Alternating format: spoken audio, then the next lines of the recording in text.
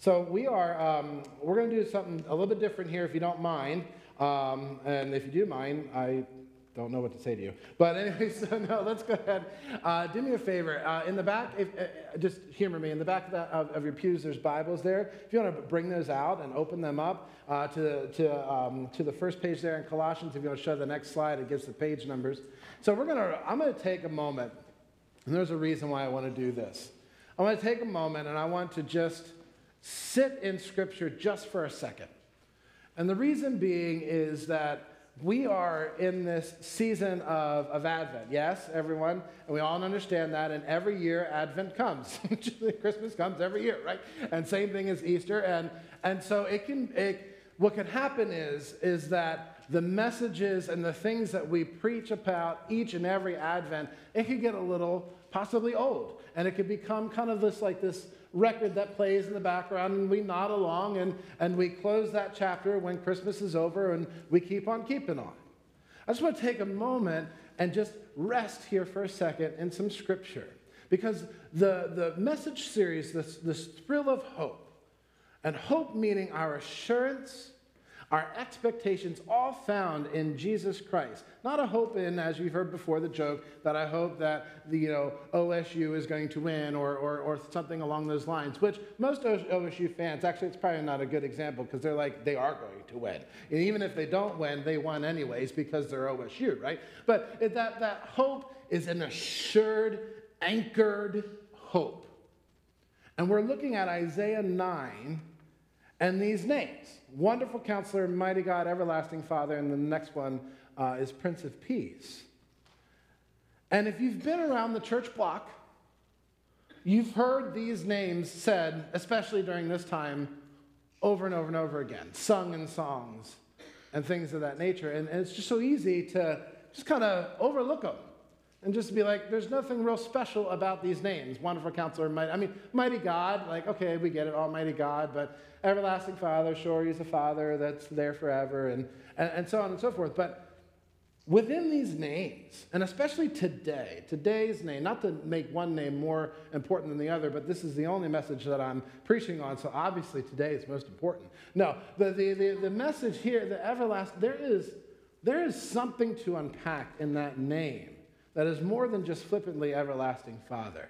Isaiah is really laying down some groundwork here and a great foreshadowing of what's to come that really does anchor our hope in the most uncertain times, as Amy talked about in her prayer. So let's sit in Scripture for a moment. I'm going to look at Colossians, the Gospel of John, and Isaiah. I want you to see this arc that is here, that is present, and telling us who this child is, this Messiah, this Jesus. So look at Colossians and listen to what the Apostle Paul says, and see some unifying images, light and darkness, and being existing before time began. This is repetitive in these passages. Just kind of look for it. So in Colossians chapter 1, verse 13, he has delivered us from the domain of darkness and transferred us to the kingdom of his beloved Son, within whom we have redemption, the forgiveness of sins. He is the image of the invisible God, the firstborn of all creation. For by him all things were created in heaven and on earth, visible and invisible, whether thrones or dominions or rulers or authorities, all things were created through him and for him. And he is before all things, and in him all things hold together.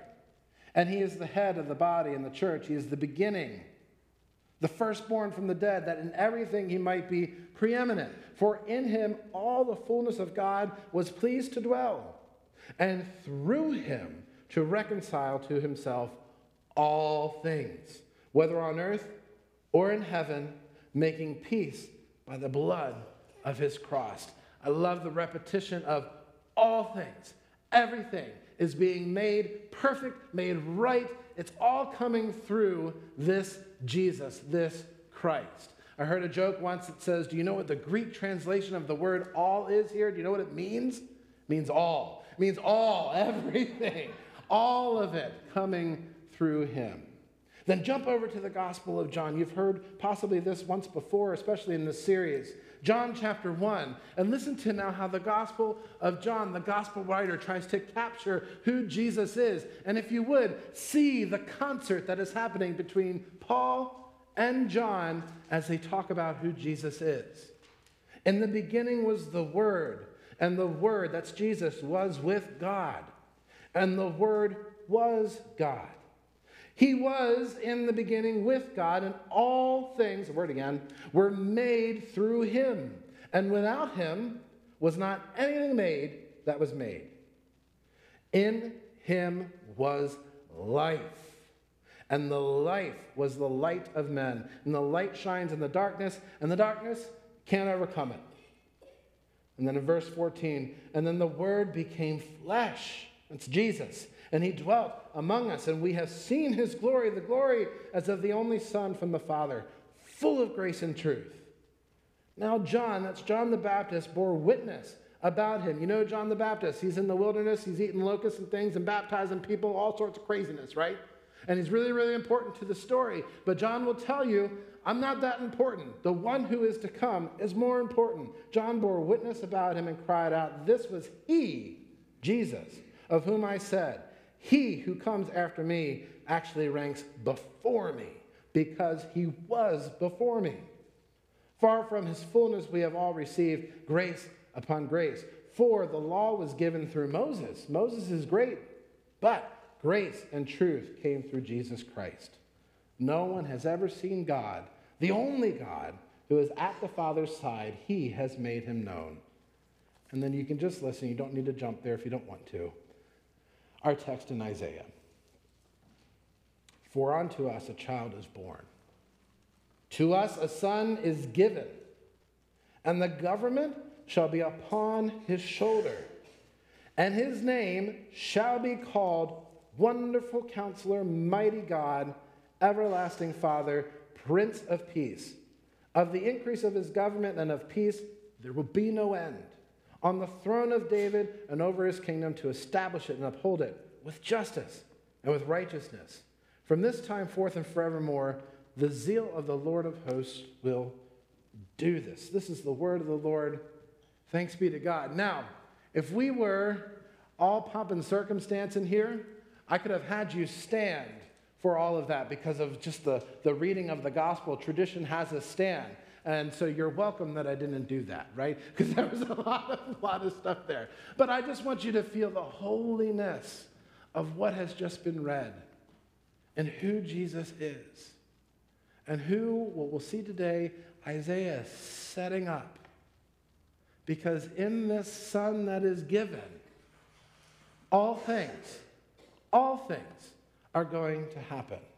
And to give the story away, the reason being is because this Son that is given has been in existence from the very, very beginning. When God wrote out how redemption, even before the world was begun, he was there.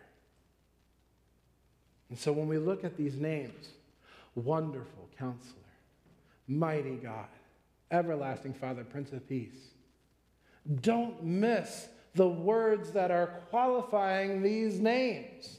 It is not just a counselor whom we go and sit on a couch and he has a clipboard and listens to all the things that we are saying and then charges us an arm and a leg for it and we leave and we think, I don't know what just happened.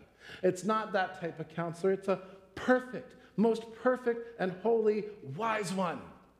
A wisdom that far exceeds anything that we could ever dream up or experience. That's going to be in the Son that's given. That's in him right from the beginning. And not just a God, not just a puny God, not just another one of the gods that we try to worship and is distant and it's far. He's a mighty God. Jerry said the El Gabor, the almighty, all-powerful, all-supreme, knowing God. Within him, he is this battle warrior who can fight our battles, all the things in the Son, in this child that's given. And it's not just a father. It's not just another person who is going to be in charge of things. It's not just another person who's going to allow us to inherit stuff. It's an everlasting Father, an eternal Father. Look at that today. And lastly, not just a fairy tale prince. We have Disney Plus. Anyone else have Disney Plus? If you've got kids and grandkids, you get all the princes. You know, my daughter, I want to watch the princess movies. And the prince is this fairy tale, and it's great. This is not a fairy tale prince. This is the Prince of Peace. A peace and rule that will have no end. My friends, don't gloss over these names. Don't let Advent and Christmas pass you by and not take a moment and truly unpack what is here. Because within these names, we get the fullness of the Lord in this Son. And we also see how God is going to redeem this world. And that is a very, very big deal. The prophecy of Isaiah was written at an appointed time. Have you ever heard us talk about that? There is Chronos time, which is minute by minute, hour by hour. And then there's appointed time. That's God appointed time. Like God said, this is when this is going to happen. And so Isaiah's prophecy comes at a point in history where all of the Israelites are in bad shape, right? We've got rulers and kings doing awful ruler and king stuff. And the Israelites, God's people, they asked for that. If you remember in Old Testament stuff, when we've preached about this before, there was this guy named Samuel who told all the Israelites, hey, guess what? You don't want a king. You don't want a king. Your king is in the Lord. That's your king. There, him. And they're like, no, Samuel, we want somebody who's going to fight our battles. We want somebody who's going to be mighty. We want somebody who's going to take care of us. We want somebody to do all those things. And Samuel's like, oh, no, because if you put a mere human in that position, they are going to squander it all, and they are going to lead you astray. And he's like, so we're good, right? You have God as your king. And they're like, no, get away. And so they've put the human kings into place. And we know the rest of the story. It went very, very bad for them. So now Isaiah is raised up. He's appointed. This is appointed time. And he gives this prophecy to them. And it's basically saying, listen, the hope, our renewal, our redemption, it ain't going to come from another king that's just going to take and inherit the throne from the king before him. It's not going to come from that. It's going to come from a kingly line in which I'd establish the Davidic line, so we're in line up with all these prophecies here. And it's going to be a king, a ruler, a person like no one you've ever seen before.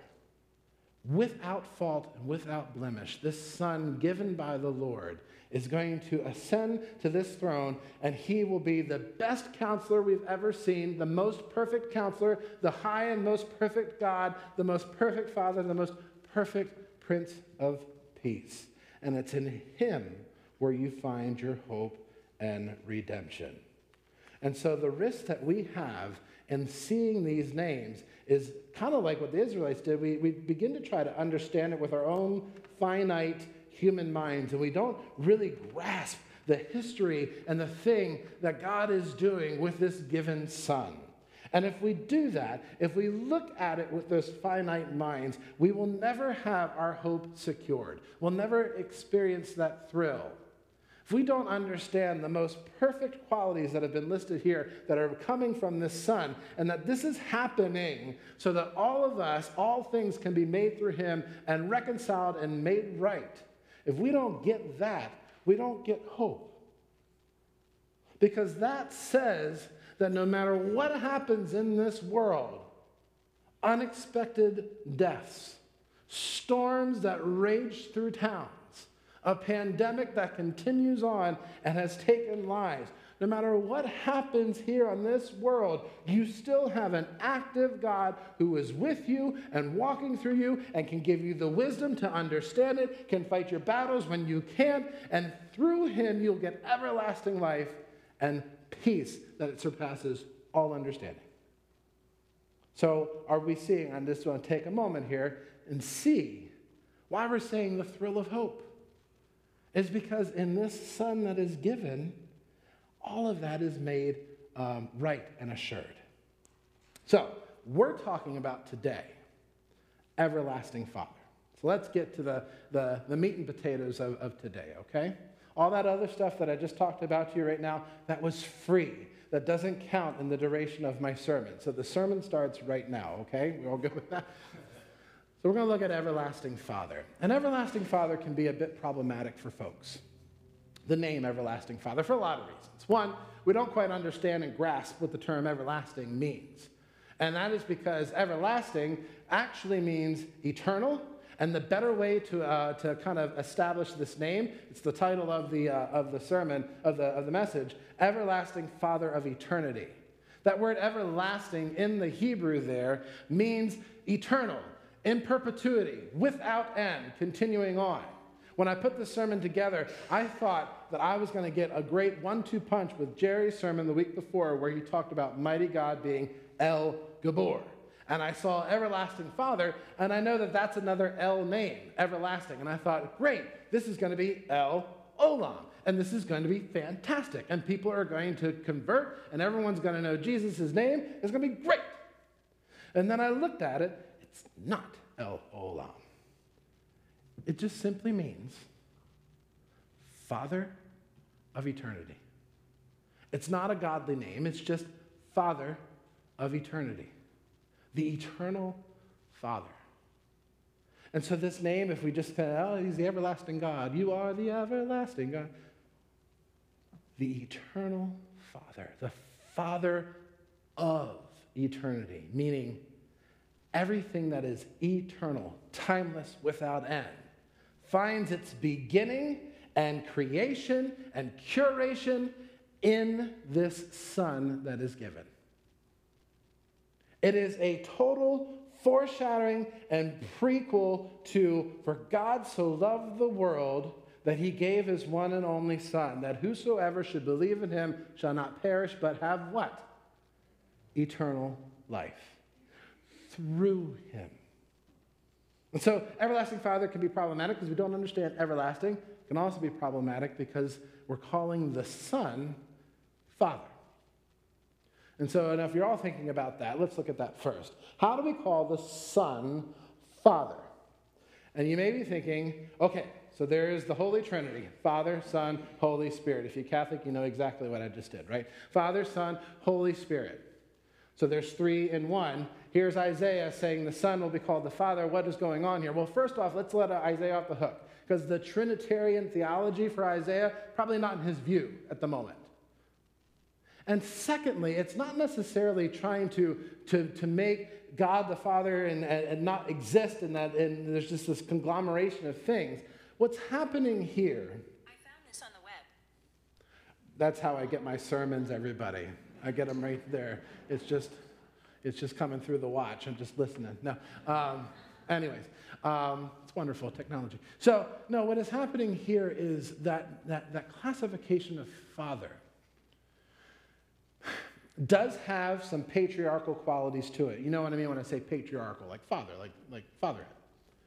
I think more importantly, what Isaiah is saying here is of the Father of eternity, that in this Son, he will be the begetter of. It will come through him. So like we have the founding fathers, right? The founding fathers of our nation. The nation kind of came through their actions and what they were doing. It's almost kind of like the same thing. Better yet, let's make it biblical. In the Bible, we have other fathers that are mentioned. Father Abraham, right? Had many sons. And that's because through Abraham, some things happen. We'll get to that in a second.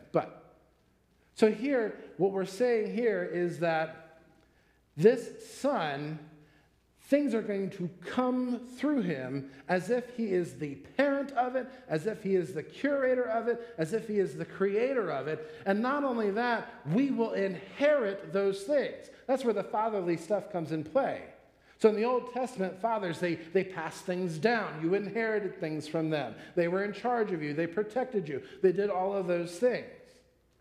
Well, here in this Son, this most perfect Son, this most perfect Father, eternity, eternal life is going to be found in him and come through him. And not only found in him and come through him, but will be made available to any who are his children. The Apostle Paul, of which we can cry out now, Abba, Father. We are now sons and daughters of God, and co-heirs with Jesus in the full inheritance of what he has been given. And what Jesus has been given as the Messiah is eternal life, the way to get back to God. You've all heard that story, right? Genesis 1, the big oops. Everything was all hunky-dory. We were with God. The way was open. They saw an apple or pomegranate or some sort of fruit, and they were like, you know what? I'm hungry. Let's go ahead and eat that. And then they ate that, and just bad things happened. And they left. They were kicked out, exiled from God's presence. And so then what does God do? He puts an angel to guard the way to the tree of life, of everlasting life. That way is now guarded. Until when? The Son who has been given, the Father of eternity, has now been here, and he says in the Gospel of John, I am the way, the truth, and the life. That word life, Zoe, means eternal life, spiritual and physical life. Jesus says, I am this way, and no one gets to the Father. How? But through me. So this is all set up in this little itty-bitty line in the prophecy of Isaiah to people who don't understand a ding-dong thing. That in this Son that has been given, and why you can have hope, is that the way back to the Father, the way back to where everything is great, the way back to the promised land, the way back to where you have identity, to where you have plan and purpose and all the things, is not going to be through earthly human kings. It is going to be through this most perfect person, Son of mine. And if you believe in him, you have eternal life.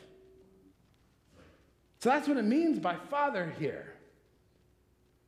And the other reason why it could be problematic, and I just want to call it out, especially if, so you know, we're in a denomination called ECO, okay? Before that, we were in the Peace USA, which is another denomination, and they started to, especially when I was going through ordination, they started to have some issues about calling God Father. And the reason being of using the Father terminology that I received was that so many people have such limited views of what fatherhood is. So many people could possibly have bad dads. You all get daddy issues. And so if we ascribe the name Father to this great, all-knowing, all-supreme, all-loving being, the risk is that we won't come to him because our dads were imperfect. If I were to ask you on your bulletin to write down 3 characteristics of your father, some people in this room would be able to do it, and it would be a great exercise. And others in this room, it would be emotionally jarring. Because as dads go, and as mothers go, as humans go, we make mistakes. We hurt our children, sometimes intentionally, most times, hopefully, unintentionally. Through our own brokenness, things happen. I joked with Carrie. I said, well, one of us is going to send our kids to the therapist couch at one point. I'll take Clara, you can take Caleb, and we'll flip for Karis. So, it's just what it is.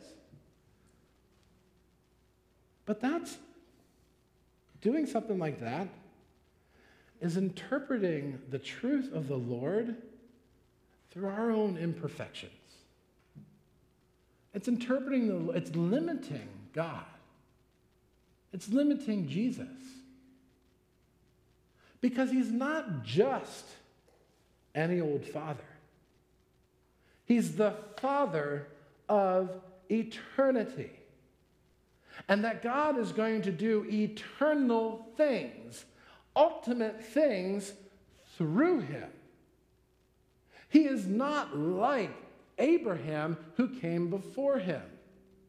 We all know the story of Abraham in Genesis. The song, Father Abraham had many sons. The Abraham means father of the multitudes. The story of Abraham goes that God picked him out. He told him to do things, and Abraham listened. He obeyed. And God was like, good for you. I'm going to credit to you that as faith and righteousness, and I'm going to do some awesome things through you. You're going to have a son. Abraham's like, I'm 90-some years old, and my wife is 90-some years old. That's not going to work. And God's like, no. It's going to work. You're going to have this son, and through that, your descendants will be numerous as the stars. Well, Abraham, who is all faithful and all obedient, thinks, I better help God out. And then he lays with his slave woman, and then they have a son. And Abraham's like, look, there's the son. And God's like, no, that's not going to happen. And cast that son out, and now there's all sorts of calamity with that. And then Abraham has Isaac, and everything is great. And God says to Abraham, take Isaac to this mountain and sacrifice him. And everyone is confused. Everyone except for Abraham, because Abraham tells the people that are there at the bottom of the mountain, wait here until we return. We're going to come back. He doesn't know how. He doesn't know how that's all going to happen, but his trust in the Lord is that he's going to come back. And of course, what happens is Abraham gets ready to take Isaac out, and God says, wait. Don't do that. Thank you again for being obedient. And he sends this ram in the thickets. And the ram is the thing that's going to be sacrificed. God provides the sacrifice that is needed. Pretty cool, right? And so Abraham goes on to be the father of multitudes. And then there are people that come after him. Moses comes after him, does amazing things. David comes after him, does amazing things. But they're all limited. They are all faulty. They serve their purpose. God works through them, but they don't get us to the end of the line. What's going to get us to the end of the line is what Isaiah says in his prophecy. A son's going to be given, and it's not just going to be any old father. It's not going to be the father of multitudes. It's going to be the father of eternity. So that through him, through Abraham, you can be called my people, but now through him, you will be my people. You will be with me. So you fast forward to Jesus in the Gospel of John chapter 8. And there are people that are surrounding Jesus, as they do, and they're beginning to kind of poke holes at his theology and what he's saying about himself. All these Jews, all these muckety-mucks, they don't like what he has to say. And then this is what they do in this scene in chapter 8. They bring up their history of Abraham. And they say to Jesus, are you telling us that you are better than our father Abraham? Are you better than him? Verse 52, chapter 8, the Jews said to him, now we know that you have a demon. Abraham died, as did the prophets, yet you say, if anyone keeps your word, he will never taste death. Are you greater than Father Abraham who died, and the prophets who died? Who do you make yourself out to be? So Jesus answered them, if I glorify myself, my glory means nothing. It is my Father who glorifies me, of whom you say he is our God. But you have not known him, I know him, and if I were to say I didn't, I'd be a liar just like you. He says this, your father Abraham rejoiced that he would see my day, and he saw it and was glad. Abraham saw the day of the Father of eternity. He saw it on that mountain when the ram was provided. God is saying to him, you're not going to be the one to provide the sacrifice to make all this happen. I'm going to be the one that's going to do that. Abraham is a part of that and sees that and knows that he's not the end-all be-all here. And so Jesus is reminding them of that. And the interesting thing here, before I give the final blow of what Jesus is going to say, the interesting thing that just shook my head here is that these Jews are saying that their hope is in people who died. That their death for the Lord means so much more than anything that Jesus could provide. Do you see that? Weird. That's a weird juxtaposition. We'd rather follow folks who did their thing and died than follow you and be offered eternal life, because we don't exactly understand what that is, and we don't accept that you're going to be the one to do it, forgetting everything that Isaiah has said in his prophecy. So Jesus looks at them and says, and they even ask him, You're not even 50 years old. How have you seen Abraham? And Jesus said to them, truly, truly, I say to you, before Abraham was, I am. Before Abraham even uttered a word, before Abraham was even chosen, before Abraham even existed, I am. I am the Father of eternity. Eternal life is going to come through me. It is not going to come from anything that you earthly folks have ever done. Be it awesome and special, and God did great things for you, but it didn't get you to the finish line. I'm going to get you to the finish line. And so if you want to see the Father, if you want to know who he is and want to be with him, look nowhere else but to me. It's in John chapter 14. Look nowhere else but to me. I am the Father is in me. We are together here. And so don't look and put your hope in perishing things of this world, things that die, because that is not going to get you to the finish line. And it's not going to get you the life that goes on and on, forevermore shall be. Everlasting Father. How do we call Jesus Father? It's because of what God is doing through him, and because we who are his children can receive that eternal life by keeping his word, by eating of his bread, by believing in him through faith. And how can he be everlasting and eternal? Because before Abraham was, I am. I was there when eternity was authored. Now that is amazing that Isaiah captures that in those two words centuries before Jesus even comes on the scene, and lets everyone know this is how redemption is going to come into this world. This is how we will be led out of darkness and into the light, and this is how we will be forever, forever, forever God's people. I don't know who needs to hear this message today. You may be going through a valley right now thinking God is silent and distant and does not care.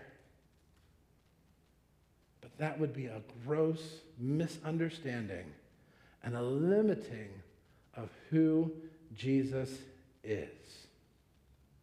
May we never, ever, ever look to Jesus as dead, gone, and not existent. It comes from a message from Charles Spurgeon. May we never look to him as someone who ceases to exist. The author in Hebrews tells us that because he has experienced everything, but is without sin, we can approach the throne of grace with an immense amount of confidence, boldness, and assurance, knowing that he has experienced everything and is in everything. And to wrap it all up together with Paul and the Gospel of John, in him all things are made right. He is the Father of eternity. Before love came down, Jesus says, I am. Now, Christmas Eve, Jerry's going to go over to those candles. I'm giving it away. If you've been here for Christmas Eve, you've seen it. I love it. It's one of my favorite things about the Christmas Eve service. And he'll go and he'll start to extinguish the candles. You are going to do that again this year, right? Because this totally ruins it if you're not. Okay, good. So he's going to go and extinguish these candles, and he's going to leave one candle lit.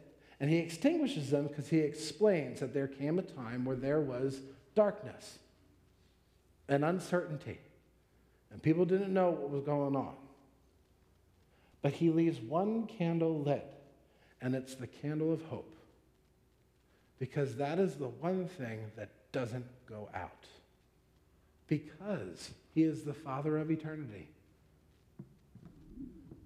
And all things come through and are made through him.